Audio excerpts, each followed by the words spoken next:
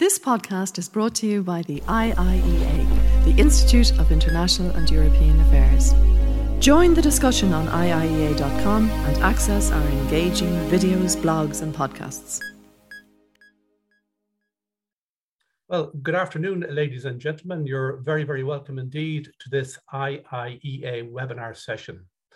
And we're absolutely delighted to be joined today by such a distinguished speaker in Ambassador Katherine Tai, the US Trade Representative, and indeed the second member of President Biden's cabinet to speak at the IIEA in recent weeks. We were honored to have Janet Yellen with us in November. But my name is Michael Collins, and I am the Director General of the Institute, the IIEA, and we are Ireland's leading international and European affairs think tank.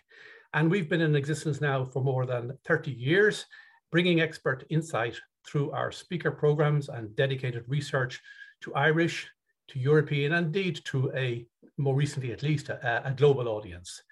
By bringing distinguished speakers such as Ambassador Tai to address our members, we are able to fulfill our mission of sharing ideas and shaping policy. Before we begin this afternoon's in conversation session with the Ambassador, let me briefly run through our running order and the format of the event. Ambassador Tai is going to deliver brief opening remarks of about 5 minutes or so, and then I will begin with a few questions, and we will then turn to you, our audience, for your questions, and please feel free to submit these questions using Zoom's Q&A function, which you should see at the bottom of your screen.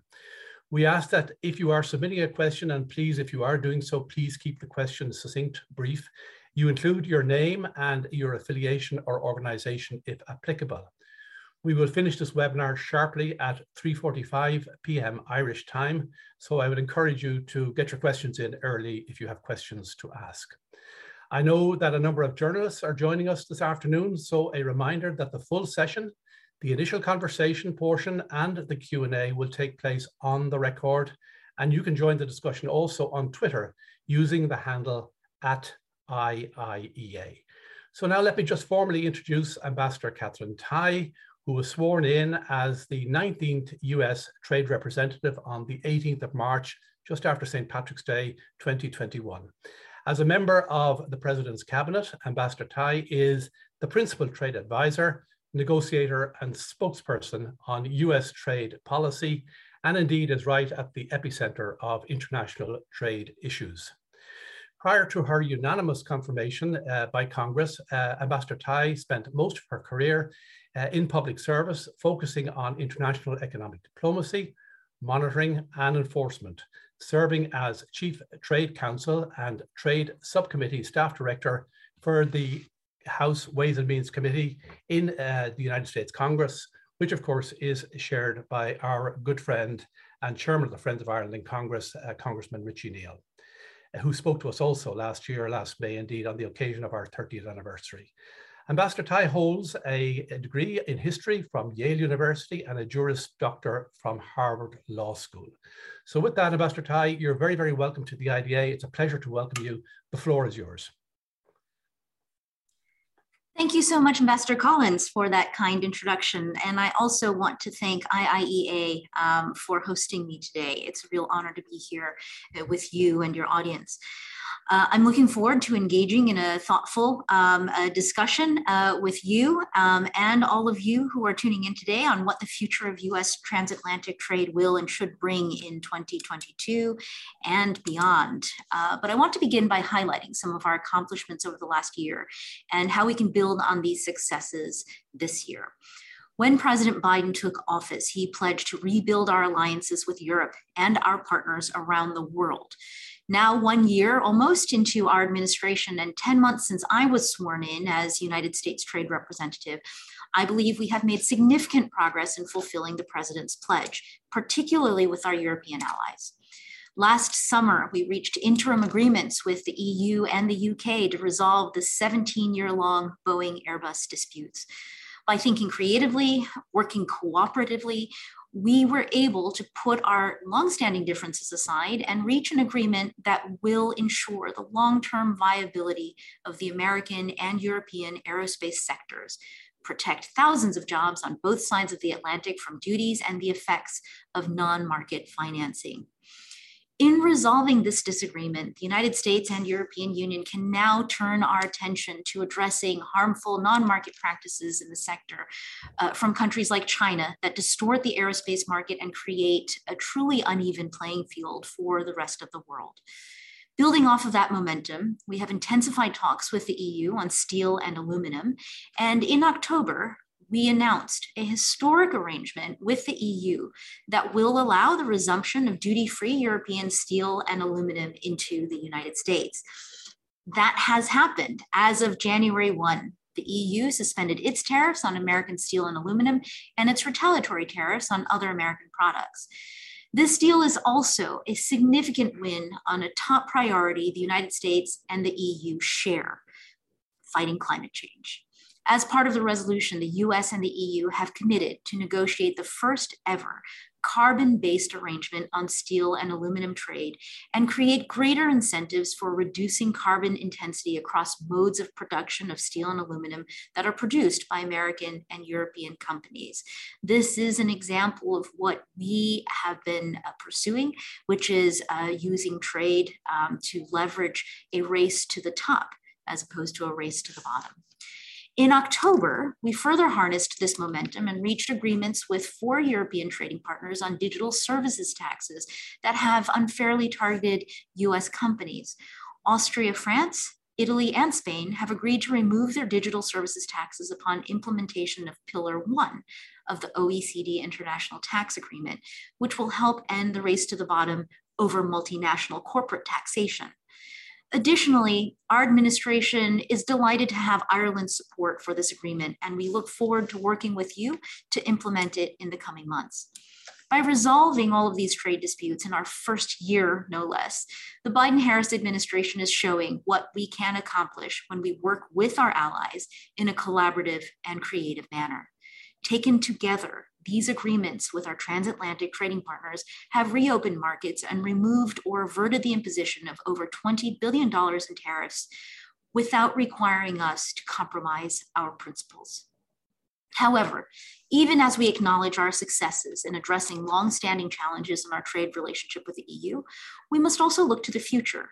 And that is why we have together established the US-EU Trade and Technology Council.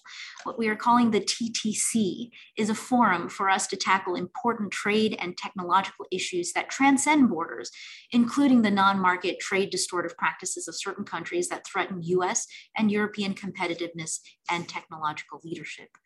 We held the inaugural meeting last fall in Pittsburgh, and I anticipate the TTC will meet again somewhere in Europe later this year. Going forward, the Biden-Harris administration will use the TTC to further the US-EU cooperation on technology and innovation, to advance our shared democratic values and to protect fundamental labor and worker rights. We have also renewed our trilateral partnership with the EU and Japan to address the global challenges posed by non-market policies and practices. In 2022, I am looking forward to continuing to renew our commitment to these trilateral discussions.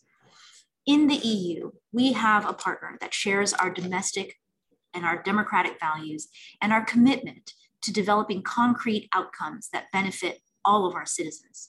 Taken together, this work leaves me more optimistic than ever about the outlook for global trade, and I am excited to see what we accomplish together in this new year. With that, I will turn the program back to you, Ambassador Collins, as we begin the next question and answer session. Thank you so much.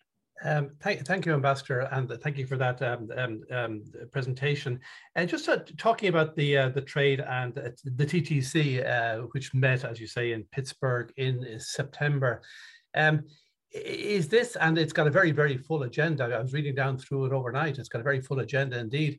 Is this a substitute or a prelude for a wider, or an agreement, for example, between the EU and the US, a trade agreement I remember very vividly being in the Congress in 2013 when President Obama initiated TTIPs, or the start of negotiations, which of course didn't materialize in the end of the day in terms of outcome.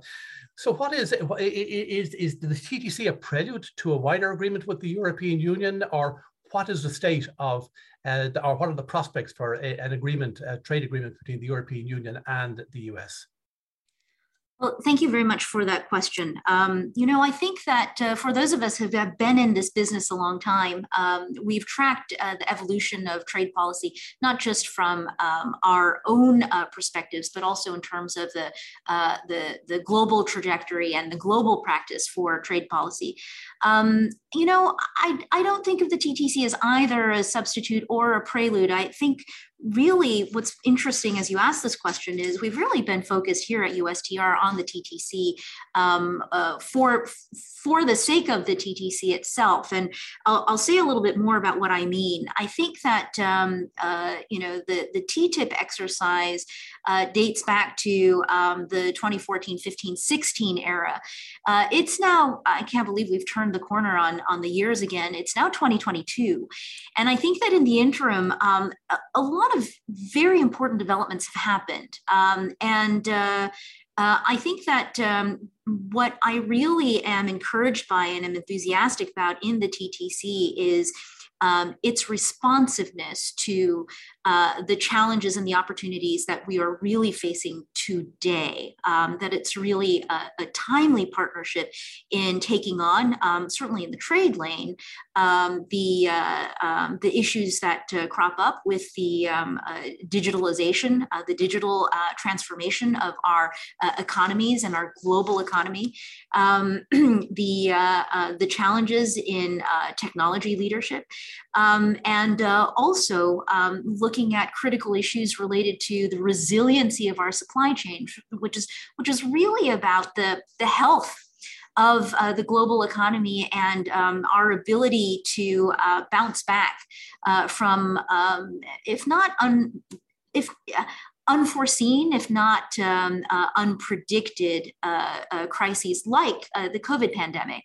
I think that there is a lot of new inputs that governments are taking in, and especially in the international economic policy lane, to push us to innovate.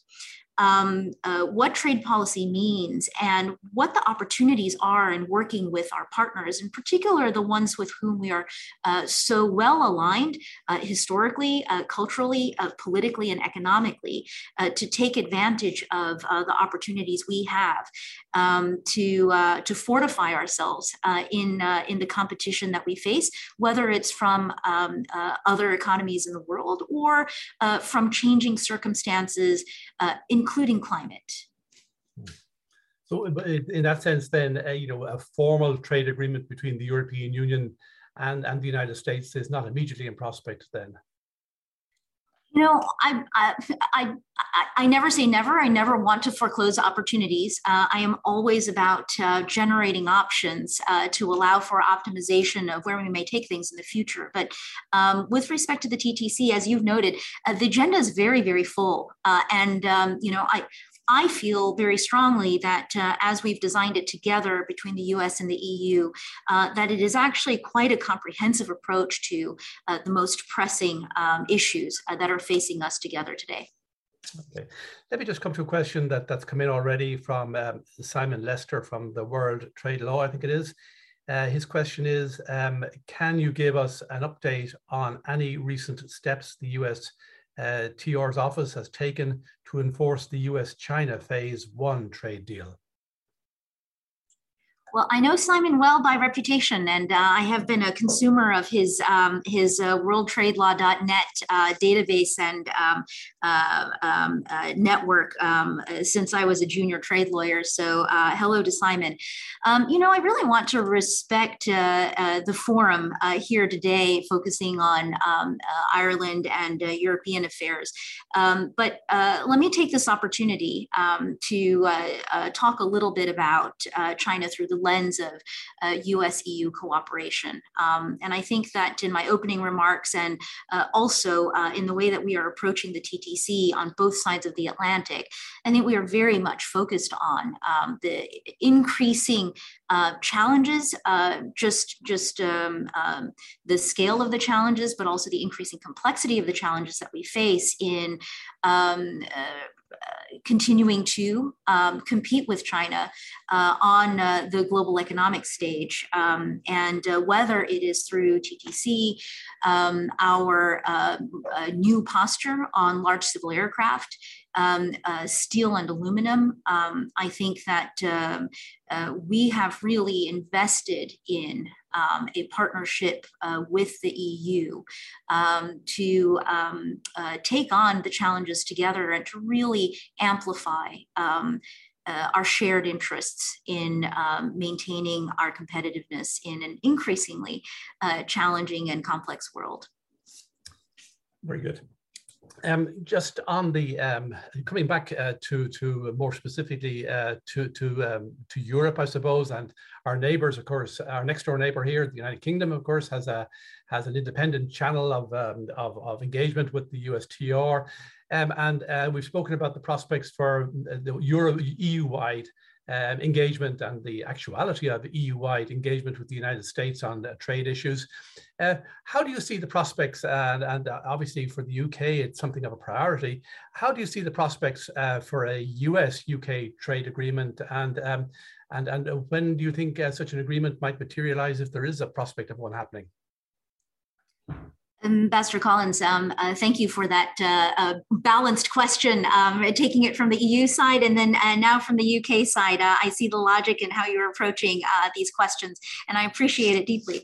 I think that on this, we are approaching our conversations with the UK consistent with the overall approach that we are taking as an administration, which is a focus on building back better. And that is very much in response to the need that we have globally, economically, to, first of all, to continue the fight against the pandemic, to take the opportunity to, in crisis, to rebuild and to rebuild along lines that correct for aspects of our economic systems that could use shoring up. And you'll see in a lot of the activities of the Biden-Harris administration over the course of 2021, this focus on investment in infrastructure, for instance, investment in the US economic structures, investment in our relationships. And with respect to the US and the UK, we are approaching our trade relationship consistent with the way that we are approaching everyone, which is how can we enhance our connectivity and ensure that it is supportive of and reinforcing of building back better, both at home and also building back better on an international basis. So that's my first point. And, I think that we also are seeing a lot of the fruits of our efforts in my engagements with Secretary Trevelyan and Foreign Secretary Truss, who had been my counterpart earlier in the year in 2021. We've carried a consistent message that from our side, the way we talk about it is our approach to trade will be a worker-centered one. And that is to really focus on putting the human worker community impacts of trade into the center of our decision making. And I think that whether it is with the UK or with the EU, and certainly with other partners as well, we are getting a very, very good reception in terms of orienting ourselves to how we can harness the power of trade policies and trade and economic cooperation to make it a force for good in our economy and in the world economy. With respect to the US-UK trade agreement, again, I think that our approach continues to be focused on building back better, and the way we talk about it, worker centrism, and responding to the challenges and needs of today, including cooperating on developing tools and strategies to ensure that our economies remain competitive. So I'd say that at the moment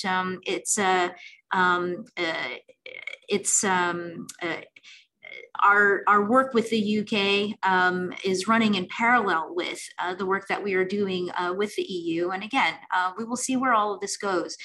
I continue every day when I wake up and read the papers and turn on the news to be amazed by the sense of fluidity in the global economy and the degree to which we are all still adapting to, maintaining momentum in terms of recovery. And I think that, where we are right now affords us many, many opportunities, and will continue to do so in innovating the way that we approach each other for optimizing our opportunities. Yeah, just forgive me that. Sorry, go ahead. Forgive me just for going a little bit local for a second. There's a huge amount of interest here, obviously, in the linkage, if any, which the United States may see between the Northern Ireland Protocol, which I'm sure you're familiar with, and the protection of the 1998 Good Friday Agreement, and whether these might be a factor in agreeing a US-UK trade agreement, or indeed easing the steel and aluminium tariffs on the UK. Members of Congress have frequently spoken, or occasionally at least spoken, on a possible linkage there. Would you like to just speak to that for a little bit? Whether there is an expectation on the US side that in moving forward on the trade front, that there would be an expectation that they will fulfill their obligations under the Northern Ireland Protocol?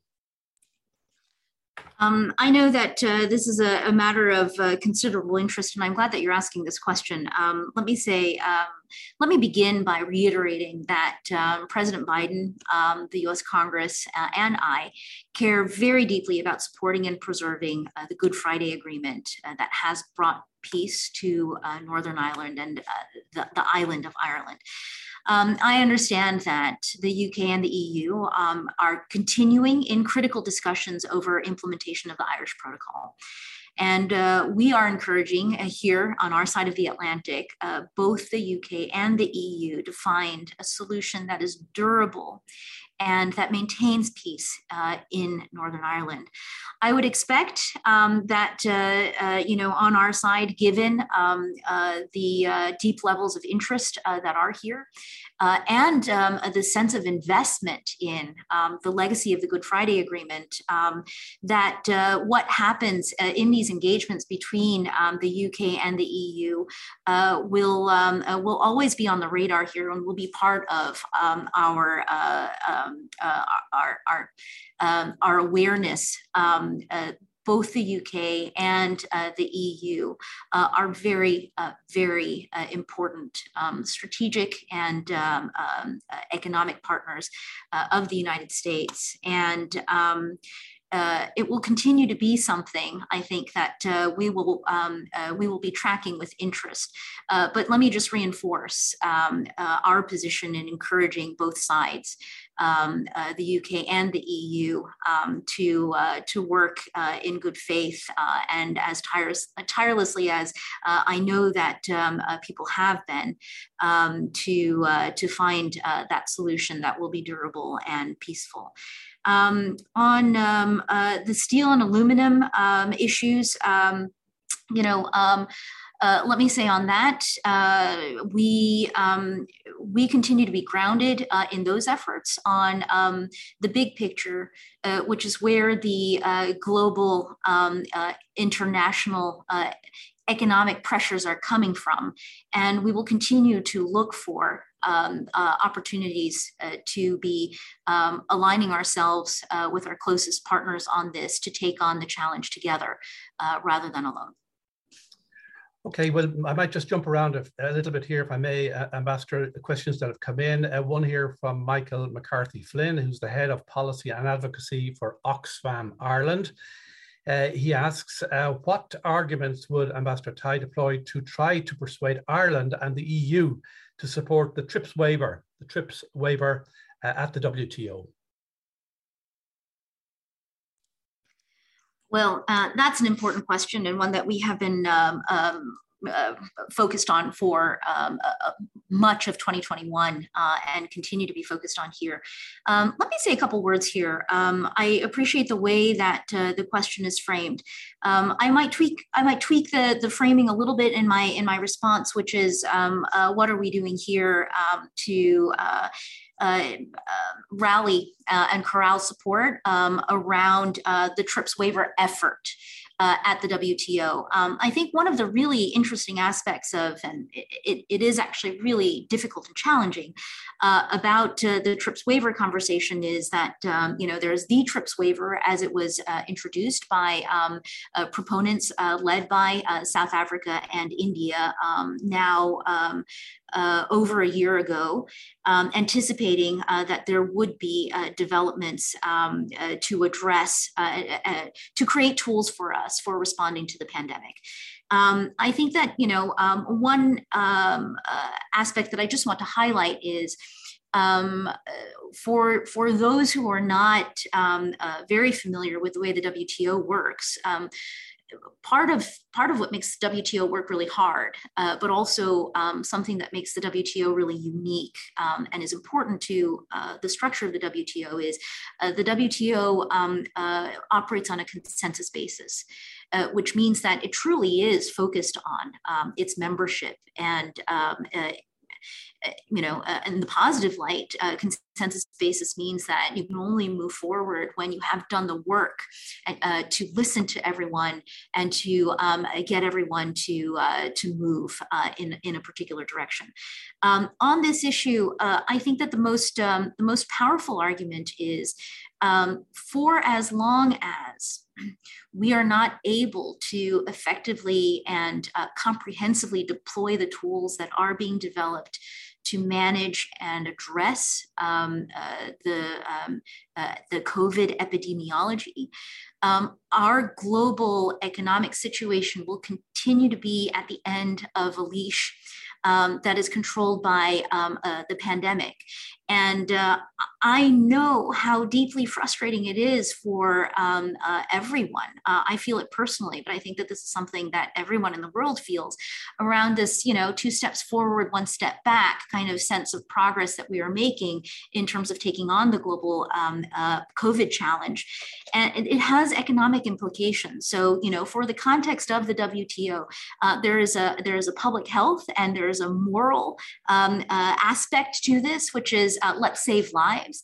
But, to translate that into economic terms, I think that until we have facilitated really comprehensive access to the tools that we are developing. And, again, all credit to the scientists who are, making miracles happen through their technical work.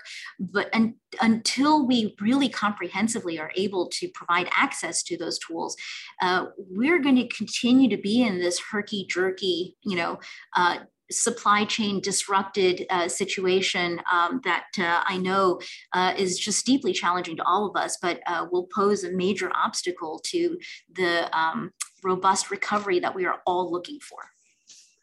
And Ambassador, as we're on the WTO, I've got a question here from one of our own researchers, Darragh Lawler, and also from Dan O'Brien, who's our chief economist on the WTO. And I suppose it boils down to a question about how does the US plan to progress the reform agenda at the WTO, particularly with regard to the WTO's appellate body? Ambassador Collins, could you repeat the question? I think I've got all the nouns and I think I might have missed the verb in there. It just said, how does the US plan to progress the reform agenda at the WTO, particularly with regard to the WTO's appellate body? Got it. The key distinction is progress used as a verb. Okay. No, I appreciate this question. And on the WTO questions, in particular, the ones that touch on dispute settlement, I've always got to exercise a little bit of discipline because I want to go down rabbit holes, because this is actually the environment in which I grew up as a trade policy professional, as a trade lawyer and a litigator on behalf of the United States at the WTO. So I have a lot of thoughts on this, and maybe what I'll just do is, by way of saying that I have a lot of thoughts, translate that into I want to convey how deeply I care about this issue, and how many ideas and how hopeful I am about taking on a reform effort at the WTO. First, as a reform effort to continue to push the members of the WTO to motivate us collectively to push the WTO to be more responsive to the state of the global economy as it's evolved, whether with respect to how our trading partners have evolved at the WTO. I think since 1994, there are more members now. And over the course of, I guess, the almost 30 years, that is in 1994, 95, that the WTO started getting up and running. The membership has not only increased in number, but also the development, economic development of some of those members have really created changes in the global economic landscape. So there is a need for the WTO itself to evolve, to respond to our new reality. On dispute settlement, I see that dispute settlement piece being a part of this larger need for reform, and there's a lot of energy. There are a lot of ideas, and you'd be surprised at how thoughtful those who do work on trade and the WTO in particular, people are, representing different countries. So I'm very optimistic here on dispute settlement. Similarly, I think that we need to come back to first principles on dispute settlement. I know there's a lot of focus on the appellate body, and I completely understand why it's there on the appellate body and why it's there on us. But I want to expand the conversation to say that, as the WTO needs to be reformed, to be responsive, so too does its dispute settlement function need to evolve as part of the institution. And I'll just say a couple words here. We were really excited. We have started engaging with our partners.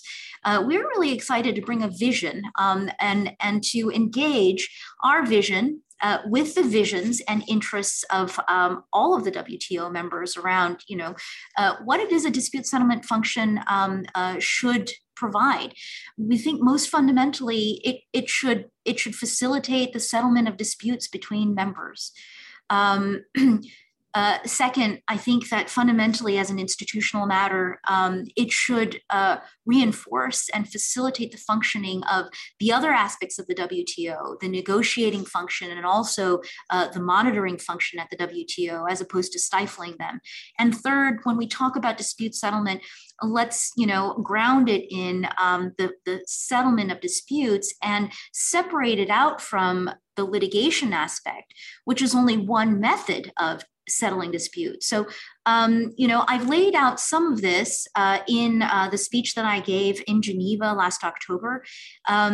We will continue to do our work, and I'm really excited and optimistic about the engagement that lies before us, and taking on the question of how do we take this opportunity of reform to build back the WTO better. Thank you, Ambassador. Some of these questions now may go back a little bit on some of the things you've already addressed. If you feel you've already addressed them, that's fine. But a question here from Bill Emmett, who's an IIEA member and of course who's a former editor of The Economist magazine. He says, thank you, Ambassador Tai. He said, two quick questions. One, why has the US removed tariffs on steel for the EU, but not for the UK? And the second question is, what prospects do you see for the US joining the CPTPP, which the United States originally shaped? Thank you so much. And I will try to be briefer in my responses so that we can get to more questions. And I appreciate the clarity of the questions. One, why have we removed tariffs for the EU and not the UK? I will say the process that we went through in negotiations and discussions with the EU took us about 6 months. We kicked them off with a commitment at the US-EU summit when President Biden made his first trip out of the country and to Brussels last June, that we would take this up with the EU. And I think that was Halloween, October 31st, when we announced that we had a solution here for moving forward with the EU. I want to focus on the fact that what we accomplished was not just removing tariffs.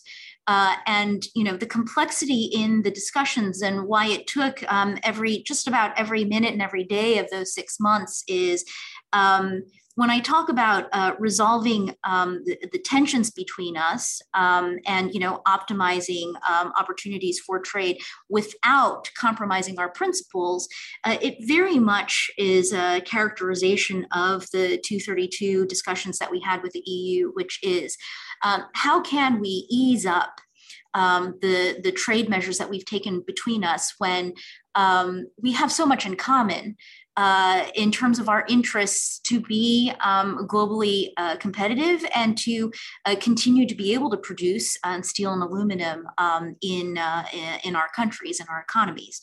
What I really want to draw attention to is the arrangement that we arrived at does loosen up the trade restrictions between us, between our markets. But most importantly, it is aligning our economies to take on the pressure that is impacting both of us globally, which is the overcapacity in both of these sectors. To get at the question here, these conversations, the negotiations are really important, especially on that last part, which is how do we align against that global overcapacity pressure, and how do we commit to developing strategies and new tools together? And that's the global arrangement part, the forward-looking piece around ensuring that we are trading between us fairly produced and traded steel and aluminum, and also looking at the carbon intensity and retaining this mandate that we have to consider the sustainability of our trade and our production. Why not the UK yet? I think my response is it's a matter of pragmatism. It took us 6 months to conduct these negotiations with the EU. We have formally started our consultations on 232 with Japan. As of, I don't remember the date, I would say as of second half of December. And, we just need to have a process that makes sense. But certainly the UK is very much on our minds. I am confident that we will take this up when the time is right. On the CPTPP question, just again, in the interest of brevity, I think I might just copy and paste and then edit a little bit the answer I provided earlier to your question, Ambassador Collins, around, the TTIP, which is right now our focus with the EU is on the TTC. With our partners in Asia and the Indo-Pacific region, we are bringing what the president has described as an Indo-Pacific economic framework. And I think that there are parallels here in terms of what we are trying to accomplish and the partnerships and bridges that we are seeking to build, which is ones that respond to the needs that all of our economic policymakers are facing right now with respect to ensuring that our trade engagement is focused on and supportive of sustainability, resilience, inclusiveness, and also competitiveness. So if it's okay for me to copy and paste and refer back to an earlier answer, thank you very much. Okay, thank you, Ambassador. We're coming towards the end now. Just got to watch the time here a little bit. just maybe if we just ask you two questions, maybe if they're unrelated, but just within the time available, to whatever extent you can address them. One is from Susanna Choi. She says, can you speak to next steps and aspirations for the carbon elements of the US-EU steel and aluminium trade deal? And will this serve as a blueprint for other commodities going forward? And then just a second question, if I may, just to wrap it up then, and we'll wrap it up on this basis then, from Doug Palmer from Politico. He says, could you talk about your goals for the recently resumed trilateral talks with the EU and Japan? You already spoke about this to some extent. Anyway, he says quite a bit of work was done during the Trump administration in areas like industrial subsidies and forced technology transfer. Are you planning to build on the work that was done in the Trump administration, or do you want to move negotiations in a new direction?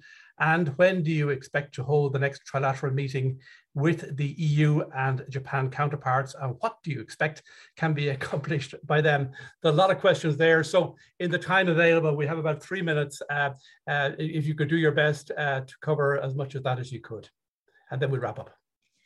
Wonderful. I've got questions from real taskmasters, and I appreciate that. We're always wanting to make sure we stay on task. To Susanna's question about next steps on the global arrangement, I think our teams have already started meeting, this is critical. We're under a bit of a clock, but I think that certainly on our side of the Atlantic, I will let Executive Vice President Dombrovskis speak on his side, but I have no reason to think that his views will be different. We're really committed to this vision that we spent 2021 building, which is of really strong US-EU cooperation on the shared challenges and the pressures that our economies, our industries, and workers are facing globally. So where this can take us, Susanna, your question about other commodities, it's a really interesting question. I hope that, in a couple of years when we look back, we'll realize we've accomplished more than just something on steel and aluminum, and that this will be useful to a broader conversation. But perhaps we can reconvene, intermittently and see where it takes us. For now, I think we're focused on the task before us. Doug, to your question about the trilateral, yes, we're looking to build again and to adapt the trilateral forum to the evolution of the challenges that we're facing. I think the challenges we were facing before, we are still facing, but there are also new aspects of those challenges, developments in those challenges, including, I would say, I won't go into details just for the sake of time, but always wanting to make sure that the investment of our time, effort with our partners is responsive to the real problems that we are facing. And on when the next trilateral meeting will take place, I'll just confess to you, sometimes I'm the worst person to ask about this because I usually know when it appears on my calendar, and I know I got to start doing my homework. So I know someone is working on that, someone's on my team, and I'll just have to defer to them. Very good. Listen, you're very generous with your time, Ambassador. We're coming to the end. We're at 3:45 Irish time, so we're going to wrap it up there unless there's any final remarks that you want to make. But just on my own behalf, on behalf of the Institute and its membership, just want to say thank you. It's a very special moment for us that you've chosen to give us this time and to cover as many issues as we were able to do in the 3/4 of an hour that we had. You've been very generous. We very much appreciate it, and we very much look forward to welcoming you to Dublin physically at some stage in the not too distant future. Anytime, I would love to come, and just circumstances permitting, sooner or later, I will find my way. Thank you for that very generous invitation, and thank you for hosting me at this forum. It is a real privilege for me to have the opportunity to engage, and I want to thank you, IIEA, and all of your audience for your interest in what I have to share. Okay, good luck with all of your work. Thank you very much indeed. This podcast is brought to you by the IIEA, the Institute of International and European Affairs. Join the discussion on IIEA.com and access our engaging videos, blogs and podcasts.